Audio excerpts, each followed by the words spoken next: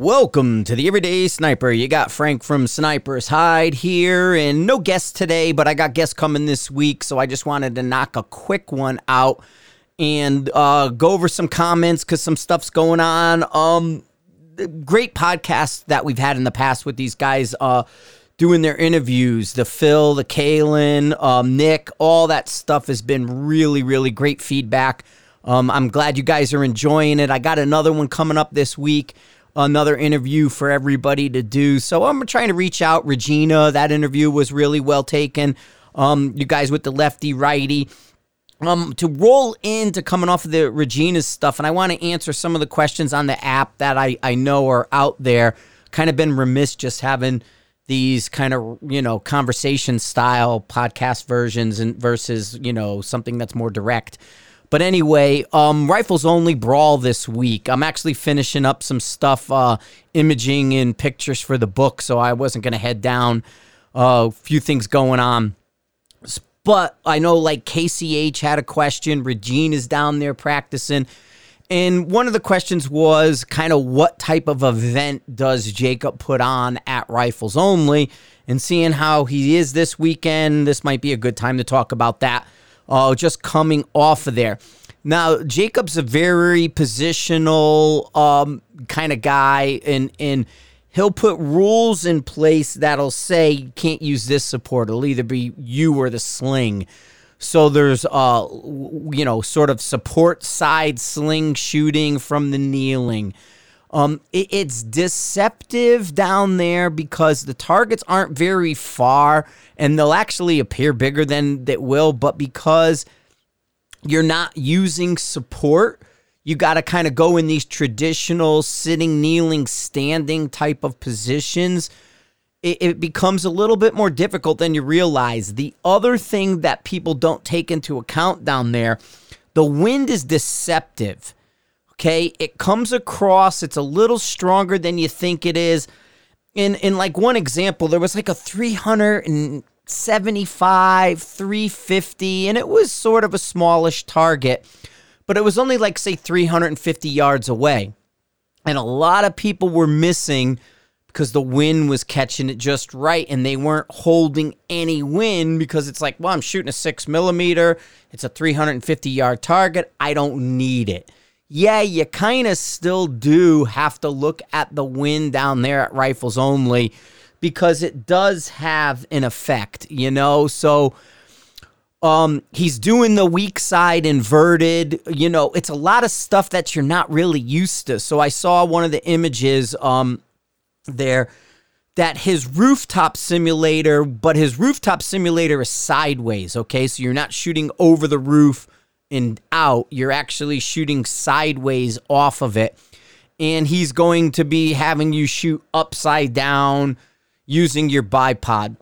In his simulator, I found like the SkyPod worked really good bipod-wise because it does that adjustment. It gives you a wide stance, and especially at some of these weird positions that you're going to shoot on, it's going to be the mouse and the wrap trap type events.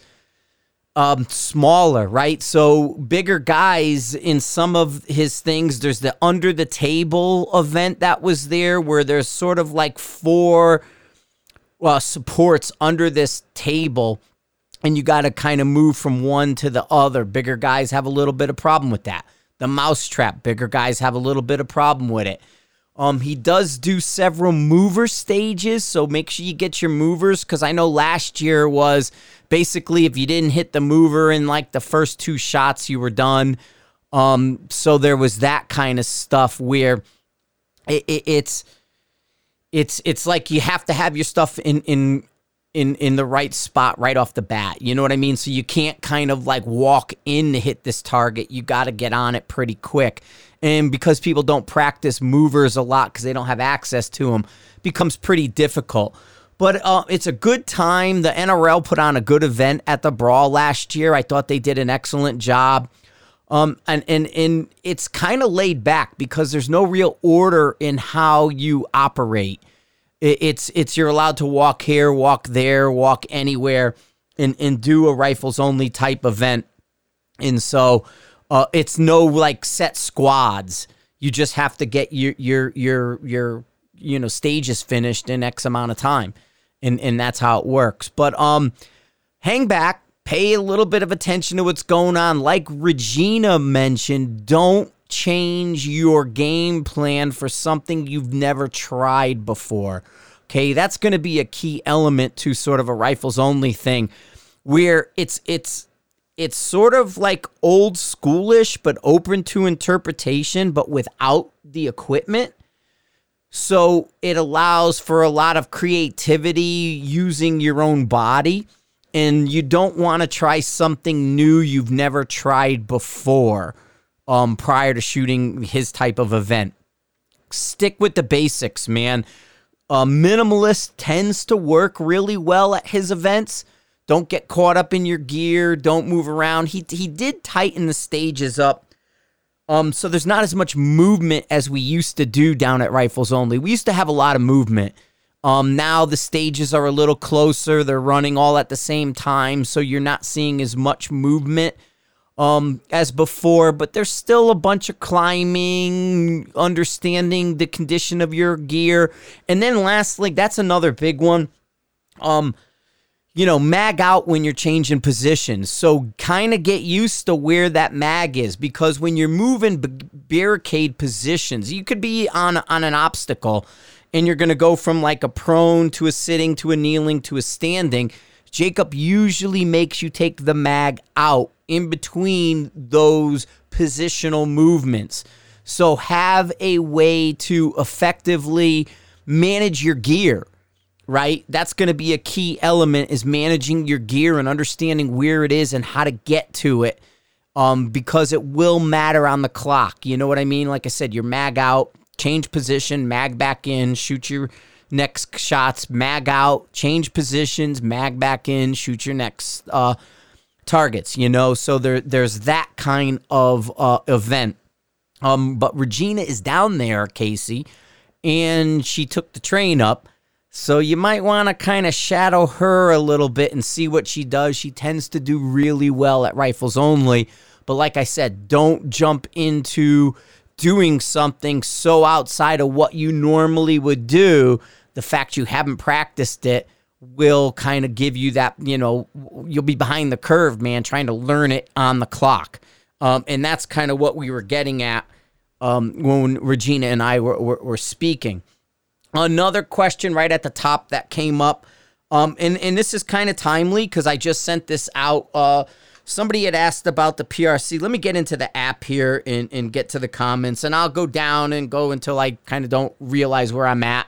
So if I missed you. So Cheeseburger, advice on a factory options or custom build of a PRC for long range. The Barrett's 5K, something being put together for less. Okay, so the 300 PRC, I just put one together. It's actually at Gunworks right now, the barreled action, because I had Mile High spin me up based on a Bighorn Origin long action. Now, I could probably go on the computer here if everything's working. Let me try it out.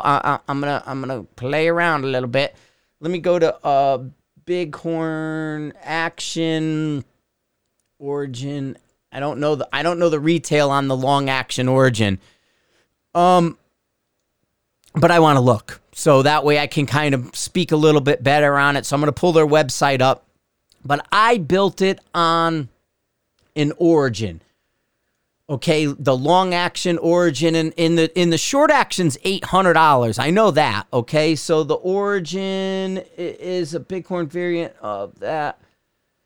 Where is let me see if the Origin, if I can bring it, if their website's kind of, it's okay, but it's not great. Where's the drop down? Is there any? Oh, here we go. Both length, long. Here we go. Bolt knob, I'll just do a tactical. Bolt head, I'm going to do a Magnum, and I'll do a right hand, add to the cart. It's not saying, it's actually not showing a different price. Oh, because it's just showing it's just showing a deposit for $100. So it doesn't look like, let me view the cart and see if I can kind of get the retail. It's not giving me retail. No, it's not giving me the retail, guys. Sorry, I can't help you there. But I use the Bighorn Origin. And barreled action and putting it all together with that, you should be able to get away with a barreled action for, let's say you paid full retail for everything, gunsmithing, barreling, all that stuff. And I will tell you, I went a little heavier contour with my 300 PRC build, and I'm putting it in a Gunworks Verdict stock. Okay, so it's sent up to Gunworks right now so they can fit it and put it all together. But I did an Origin build, a Gunworks Verdict stock for my 300 PRC. And that might be a decent option for like Cheeseburger there is asking me about it. What it is. I'm going to guess it's sub $1,000 for the action because it's an Origin. And so, if you get a decent barrel and have it spun up, so let's say it's $1,000. Let's say you do the barrel and you do all that, it's $500 for the barrel. You should be able to get a barreled action for $1,500 and work it that way. That's my guess, okay, on retail pricing for it. Stocks and chassis, from that point, I mean, this is the beauty of a barreled action. You can then go in any direction you want to sort of either spend as much money as you have or spend as little money as you don't have. That kind of deal. So it's something to look at with that. I'm going to be doing it. I don't know who's doing factory PRCs. Maybe Savage has one that might be cheaper. Their new Savages seem to be doing really well. With this big change that they made. I'm seeing a lot of some positive press coming out since SHOT Show with their sort of precision rifle update. In there, but that's what I'm giving you. So that's where I went. I went Bighorn, Origin, Bartland barrel, and then I went Gunworks Verdict stock. Okay. And then we got B. James up there. I think that's Bryson from Alaska. Frank, you've taught that competition validates training. Every stage I hear you and Mark telling me to fix my can't. Lately, I've been getting bored with matches on the square range setups here in Alaska. I shot less of them because of it, too. One of my takeaways with this episode is there can still be things to be learned, challenges to overcome, and skills to build on. Yeah, it's about repetition, right? The fundamentals. So Bryson's making a good point here, where either you have a local match, you have a match that's kind of put together on a square range, and it's not 100% of what you're trying to accomplish, right? So you're not a big fan of what the match director's doing, but it's cheap and easy. You can get to it relatively simple. You're spending a night in your own bed. You're there in the morning. You shoot the day. You're home for dinner. What does that provide you? A lot, actually. Okay, so I want to get into the competition side of things because there is this misconception I'm anti-competition. No, I'm more anti-competitor than I am anti-competition. Like Bryson's saying, competition validates training. Competition can then take your training to another level because you're no longer making the rules yourself. You're now subject to somebody else's idea of how you should be shooting this particular stage. Okay, if you're doing it for yourself, maybe you're not on a clock, right? Maybe you're kind of like walking them in and not hitting them first round, and you're not coming up fresh. You're kind of working into it. Yeah, I'm gonna play around with this target. Then I'm gonna try it on a barricade. Then I'm gonna do it like I'm on a match but without a clock. Okay, so now what is the comp doing? Well, one, it's gonna put you on a clock. Two, it's going to validate your wobble zone and know where you are accuracy-wise based on the stage. Can I come up, drop down on command? Now, this is the key. Can you do it on command, which by on command, the timer starts now, go, okay? Can you do it on command versus kind of like easing into it, which is what a lot of people do when they're practicing, all right? So I'm going to come up and I want to look at my times, Okay? The clock is a key element. Am I accurate right out of the gate? Boring should mean you're cleaning it. Boring should mean you're missing less than you probably are. Okay? That to me would become a boring match. That it's so easy. I'm in the top 5. I should be in the top 3. And now it's boring. I've top 3, the last 3 times I went to it. Okay, now you got to try to push yourself to the next level. But if you're not in that top 3 to 5 in the last 3 events you've shot, you got things to learn, okay? You're either not moving in and out of that position well, you're not maximizing the time, or you're not building as stable a position you can under the time. Time management is a key element, right? So how quickly are you engaging that target, okay? And how quickly are you minimizing that wobble zone? Okay, I can get my first shot off. Nick brought up a great kind of comment, getting shots within that sort of 10-second window. I want to come up, I want to be down, and I want to have this 10-second window.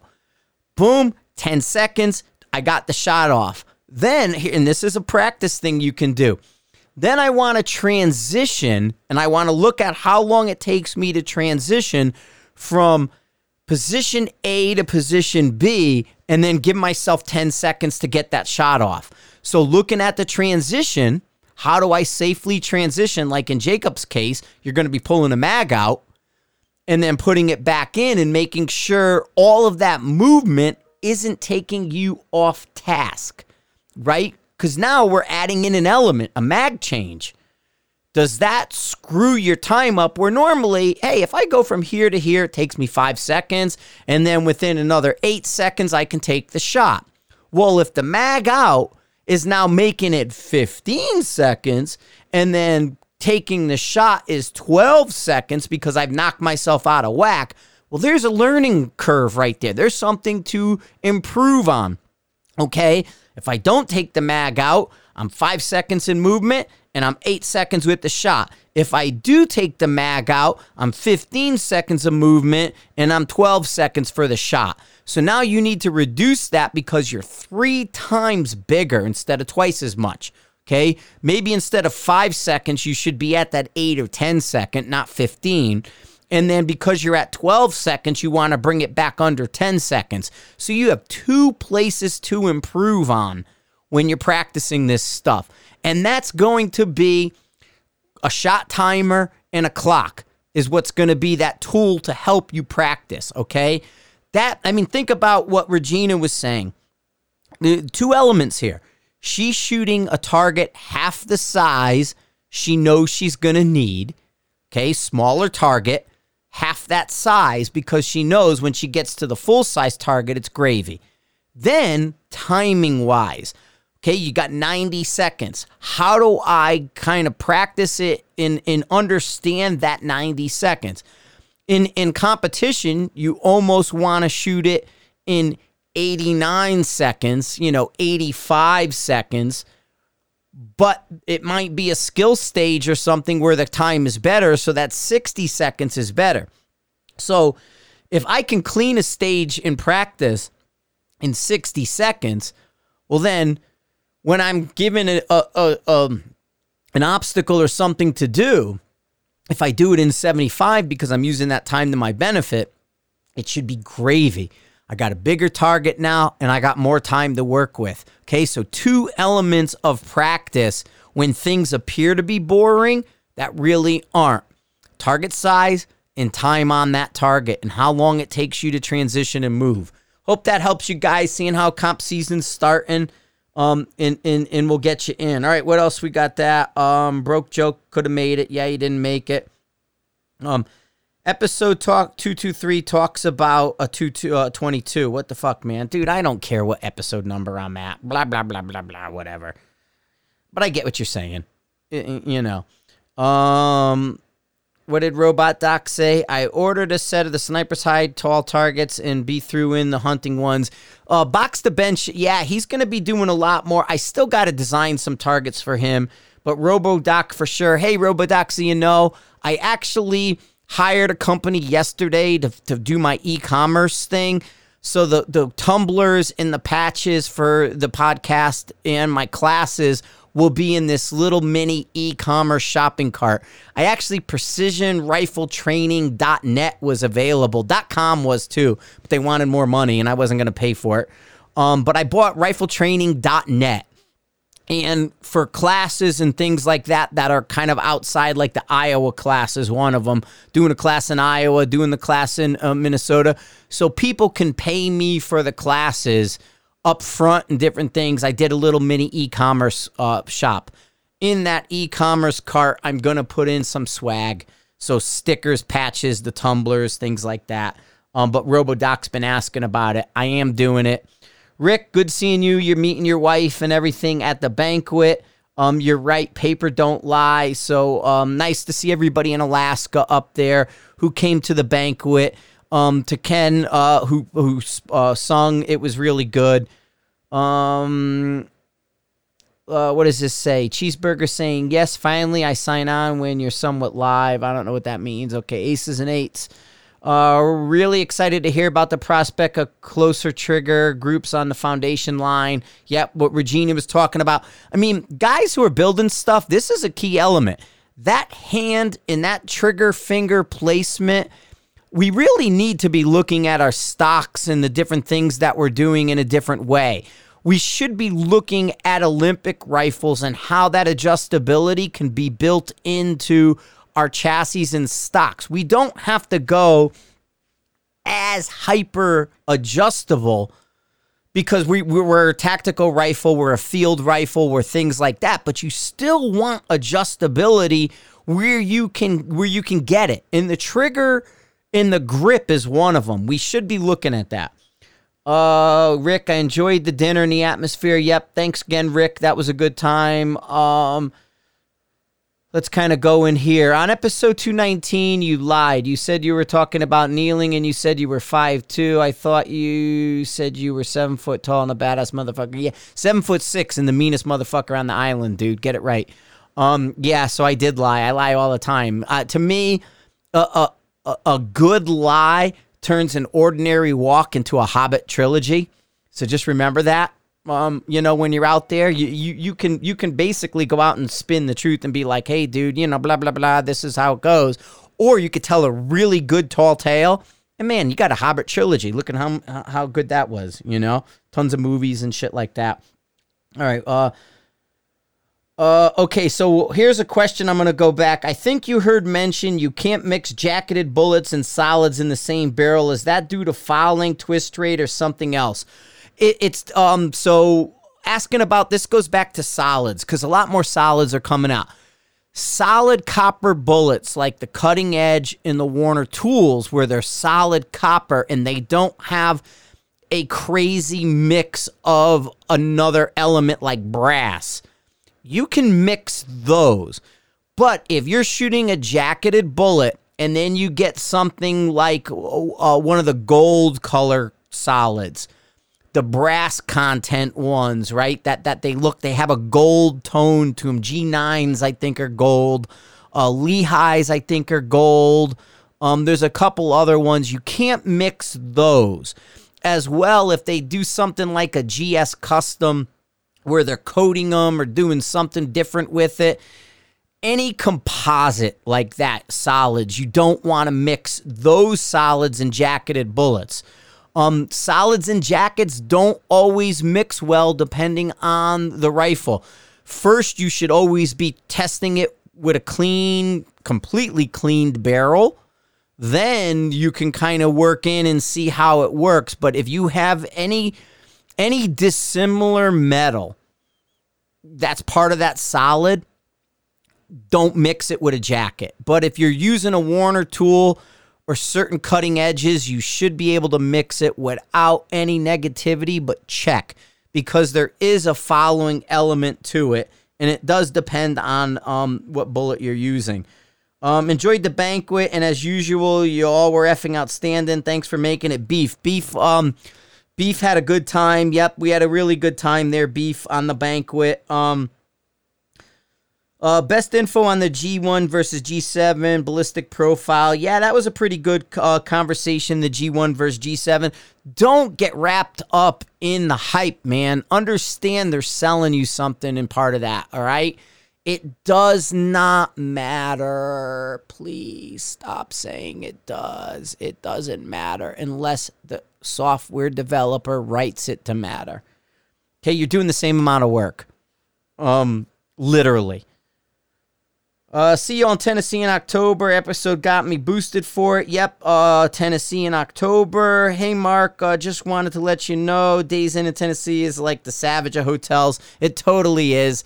If they didn't redo the rooms, I would bitch more, but it was clean in the rooms because they gutted them and redid them. New tile, new bathrooms, all new stuff in there. But Mark makes a point. Being able to pull your vehicle up directly to the door, there's a security factor there that you don't find when your car's out in parking lots. Guys who go to competitions and go to training where they leave their stuff out in cars and out in parking lots almost always get them broken into, So you want that security of knowing where everything is in with your vehicles like that. What do we got? 2 block here. Oh, he's got a big old one. Excellent banquet, great folks, food, entertainment setting. Enjoyed myself at the freak table. Yeah, we were at the freaks, man. Hell yeah, Mark as an MC, shot caller. He's element rallying shooters. I like diamonds, 4 points, center aim. He's all talking all over the place. Aces and eights.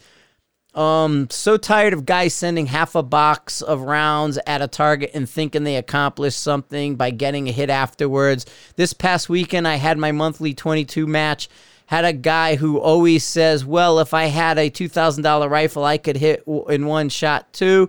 Really? So why did it take you 17 rounds to hit a 227-yard target with your rifle? The same rifle I used and got a hit in 3. Yeah, man, this is becoming something more and more. I mean, I've always seen it. We've tried to bring it up a lot, and it's those guys walking in on targets. And we all do it. We all walk in on a target, right? Miss, hit, you miss, miss, and then, yeah, it's spooky, man. It's like you lose your concept of how much you actually just shot. We should be taking and sitting back with our training and giving ourselves no more than 3 shots. All right. If you want to do 5, that's fine. But let's kind of look at like this 3-shot mantra. No more than 3 shots at any one target. Okay. If you haven't hit it in 3, you need to reset, go back and figure out what's messing you up. Going to be 1 or 2 things, right? Well, actually 3. WTF. You either missed because of the wind, you missed because the target range in your dope was wrong, or you missed because you screwed up the fundamentals of marksmanship, right? WTF. Wind, that's our number 1 consideration because it's the wildcat. The target or trajectory, the range, right? What's the target we're shooting? Shooting a 500-yard target. That's my dope. And then the fundamentals of marksmanship, dude. That's what's going to get you. And those fundamentals should be translating regardless of the position you're in, right? We want to translate from our prone to sitting, kneeling, standing. We're across the course, guys. We should be executing those fundamentals the same from all positions. So, WTF, why are you missing? Well, I'm missing because of the wind. Okay, well, let's take a look at that wind. We've given you the sort of entry-level model. Figure out what mile-per-hour gun you have. Determine what the full value wind is for that target and put that on and make that your first thing. If you miss because of the wind, correct on that first shot. Your fundamentals should dictate your position behind the rifle, should let you see what happened, allowing you to then read it in the reticle, your calibrated ruler, and follow up. Okay? You have a calibrated ruler 3 inches in front of your nose.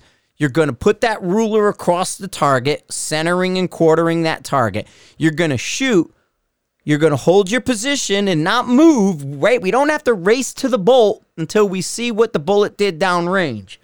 Then we're going to run the bolt and fix it. That should be the, right? So we line up, we basically say, okay, first thing, the target's 500 yards wind. My wind is doing this. 500 yard with this mile per hour wind. I have this mile per hour gun. Okay, so let's give it a 1 mil hold. Let's say we got a 5 mile an hour gun. We got a 10 mile an hour wind. That's a 1 mil hold at a 500 yard target. Okay, regardless of what we think. Now, if it's quartering, a little less, a little that, you could back it off. But then what you want to look at is how wide is that target? Well, if the target's a 0.5 mil wide, and I'm not quite sure that 1 mil hold is good, maybe I hold 0.8. Still should get me the target, right? So I should have a 0.3 fudge there. Then if I'm off the wrong side, well, it's stronger than I think. If it's off the amateur side, I got to add more wind. If it's off on the pro side, I'm holding too much wind. Fix it, follow up. You shouldn't be dumping rounds at a target, especially 17 of them. That's a no-go, man. Here's my charge to you. No more than 3 to 5 shots at any one target. If you haven't hit it in 3, reassess and move on. If you want to come back to it after, that's fine. But reassess and move on, and don't just shoot again. I get it, man. It's like a drug, right? It's like, give me more. Gotta have it. Oh, I was so close. I was right there, man. It was so close, and then I messed it up. I'm like, oh, man, it was so... Oh, another shot, and I'll hit it. Nope, try again. Oh, one more. Wait a minute, one more. Nope, try it again. And you're like right on the edge. Right 3 to 5, dude. Push yourself for that 3 to 5 when it comes to shooting these targets. All right, enough on that. Back to Casey and H. Okay, so Casey, I answered you about Jacob's match. Hopefully that helps, man. It's really about building those positions in a minimal way with Jacob. Let's see. What's the word on the trigger tech? I don't know anything about the trigger tech, dude. I know everybody's like chomping at the bit for the 2-stage trigger tech. I kind of stopped paying attention. When it shows up, it'll show up. But there you go. Free comment. Hey, thanks for the free comment, dude. I dig that. Was Frank talking about Terminus or Curtis getting bailed out? Not the first one. Dude, when you owe that much money, you got to get bailed out. I talked to the Terminus guy in that. I didn't realize this. This is hysterical, man. I guess the Curtis dude is a sleight of hand magician. I want to say musician, but it's magician. Like kids' parties, man. How's that working out for you? Sleight of hand magician. That cracks me up every time I hear it. Loving the podcast. On occasion, Frank mentions the benefit of laser rangefinder binos for the field matches, like competition dynamics. I would like to add considering field of view when speccing binos. That's just as important as magnification, especially when targets can be close. 8x42, high-quality glass, like the Geofits, has no problem. Yeah, I don't see any issues with the 8x's, with the Swarovskis, the Leicas, and the Zeisses. They tend to work well. I'm using the Zeiss Victories, the RFs 42s. So I had no problem with them. I like the Zeiss. Can't hardly wait for the Colorado Tripod Company, G1 versus G7. I've talked to Blue in the face. Yeah. The Colorado Tripod, they put a Rocky Mountain tripods or something. If you go... There's a photograph. Like I said, they're just finalizing that sort of stem and the change on the Colorado Tripod. It's in pre-order mode right now. The website's up. The Hide Tripod. What is this? Mike just texted me. I may have. Class. Mike overbooked our May class. Yeah, that's fine, man. We could do a few extra people. May class at Mile High is full. Overbooked, actually. No big deal, man. No drama there. But anyway, the Colorado Tripod, he has thehidetripod.com. That's sort of our affiliate link for that. So you could take a look at it, see what it's like. It's going to save you money. It's going to be based right around the Leofoto price. And what we're trying to do is get rid of these friggin' Chinese knockoffs, right? Like I said last year, the number one tripod at the Sniper's Hide match was the Leofoto, okay? Not a fan. I understand people can't afford really right stuff and don't want to do the $1,500 all the time. This one's going to be, a certain amount cheaper. But really right stuff has some other ones coming out that'll be cheaper as well. I'd much rather see you guys with these other people than the Chinese knockoffs. It's not doing us any favors. What it was people saw an opportunity because you can OEM and get these things so cheap. It's not a big deal as far as that, but it's not right. I'm going to text. No big deal. There we go. Text Mike, no big deal. Anyway, so that's all. It's just, looking at really right stuff, looking at the Colorado tripod when that comes. We're just trying to not get guys going to these knockoffs. And they weigh a hell of a lot more, too. I mean, not that it's that big of a deal, but we'll talk about tripods later. Anyway, alrighty, let's see what else we got going on here. Frank, you can count me in the Iowa class. Gotcha. Frank, I've shot in a couple local NRL 22 matches. Was the best densest the True My Kestrel? Is it even worth it? Just try to shoot and write. I would write the dope. I would do the 50-yard zero. You want the 100-yard drop. And then for these 22 matches, if you have access to 200 yards, there is a lot that, like one of the guys on the high just did the Mark's weaponized math for 22s. I would dope my 22. Okay, there's the other BC factor you can use with software. You can true them up. Don't get me wrong. You'll probably have to switch the BC to the 22 BC stuff and not use the regular G1, G7 type of thing. They have the R. I don't remember off the top of my head, R something. I think it's just R, isn't it? R? Anyway, I'd have to look. But because if I remember it, I'll forget something important. But anyway, most are going with a 50-yard zero and then going to the 100 yards. But I would dope it about every 10 yards. I would almost look at from sort of 20, go 20 yards, even 10, to be honest with you. Do a 10-yard out to 100. And so think about how we dope our rifle, right?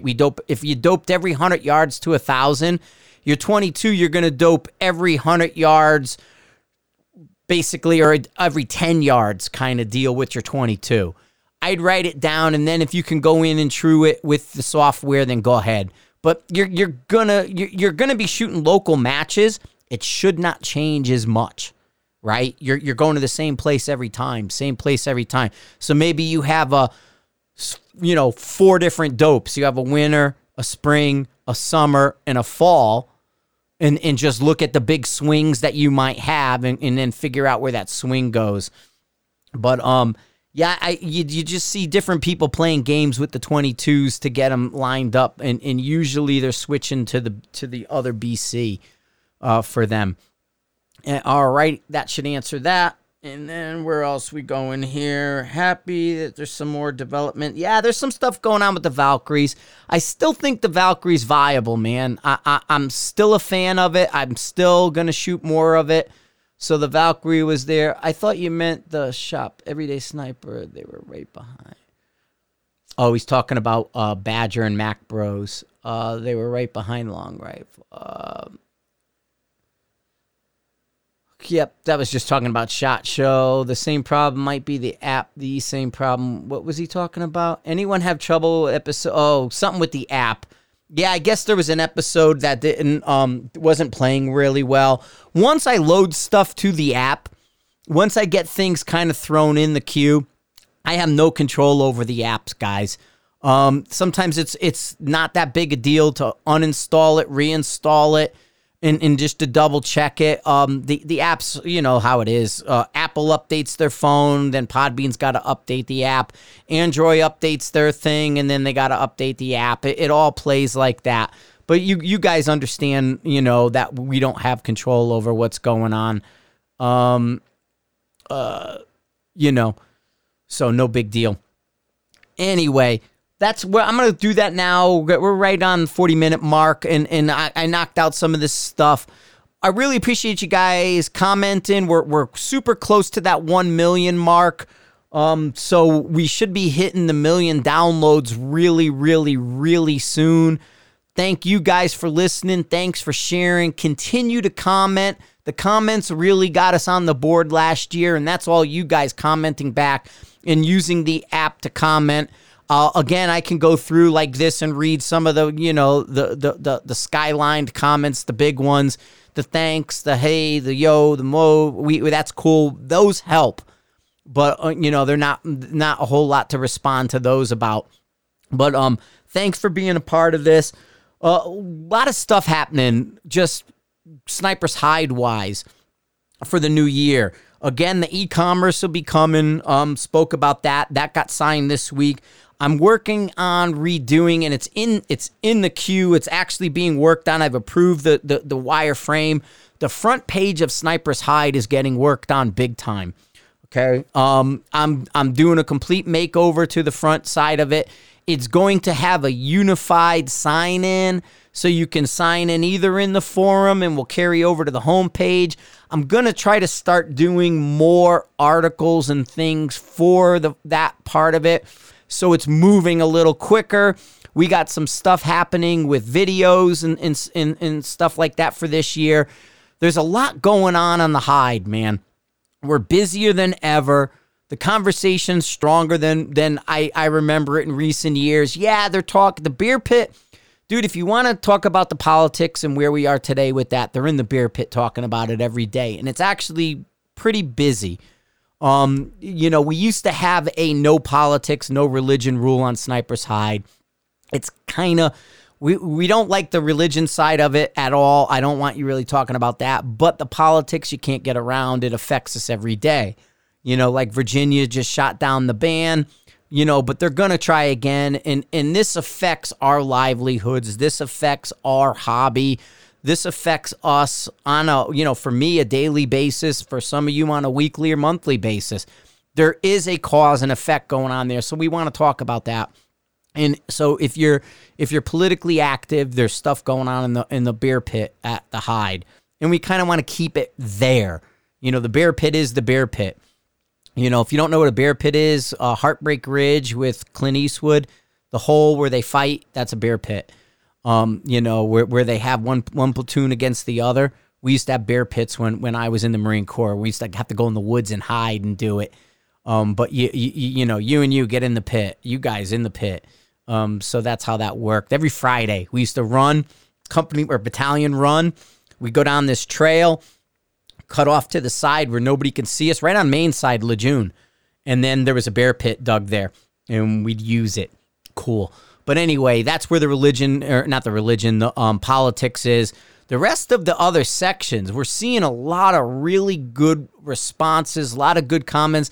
We don't suffer fools like some other places where we'll let guys string you along where people can write stupid shit like you see on Facebook. We'll shut that down pretty damn quick. Like I've had some guy come on and he was making these big elaborate posts that were just wrong. And was like, he thought himself an authority and everything. And it was like, dude, that data's wrong. I killed him. Get rid of him. Dude, you're out. Go. I don't even want you on here because you're just saying dumb fucking, old wives' tales stuff. And rather than kind of, deal with that, it's just like delete, ban. We don't need you. So it's much higher levels of conversations going on because of that, which is good, man. It helps raise everybody. Questions are getting answered quickly. And then once we bring in this kind of front page to the other side, it should work out really well for everybody. All right. Hey, thank you guys for listening. Thanks for sharing. Thanks for being part of the Everyday Sniper. Good to see Ryan Newman for the NASCAR guys that are out there. Little wreck fest near the end. Newman's up and walking around. He looks fine, man. He looks like he's in good shape. So the safety work you guys do is fantastic. The way you build those cars is insane.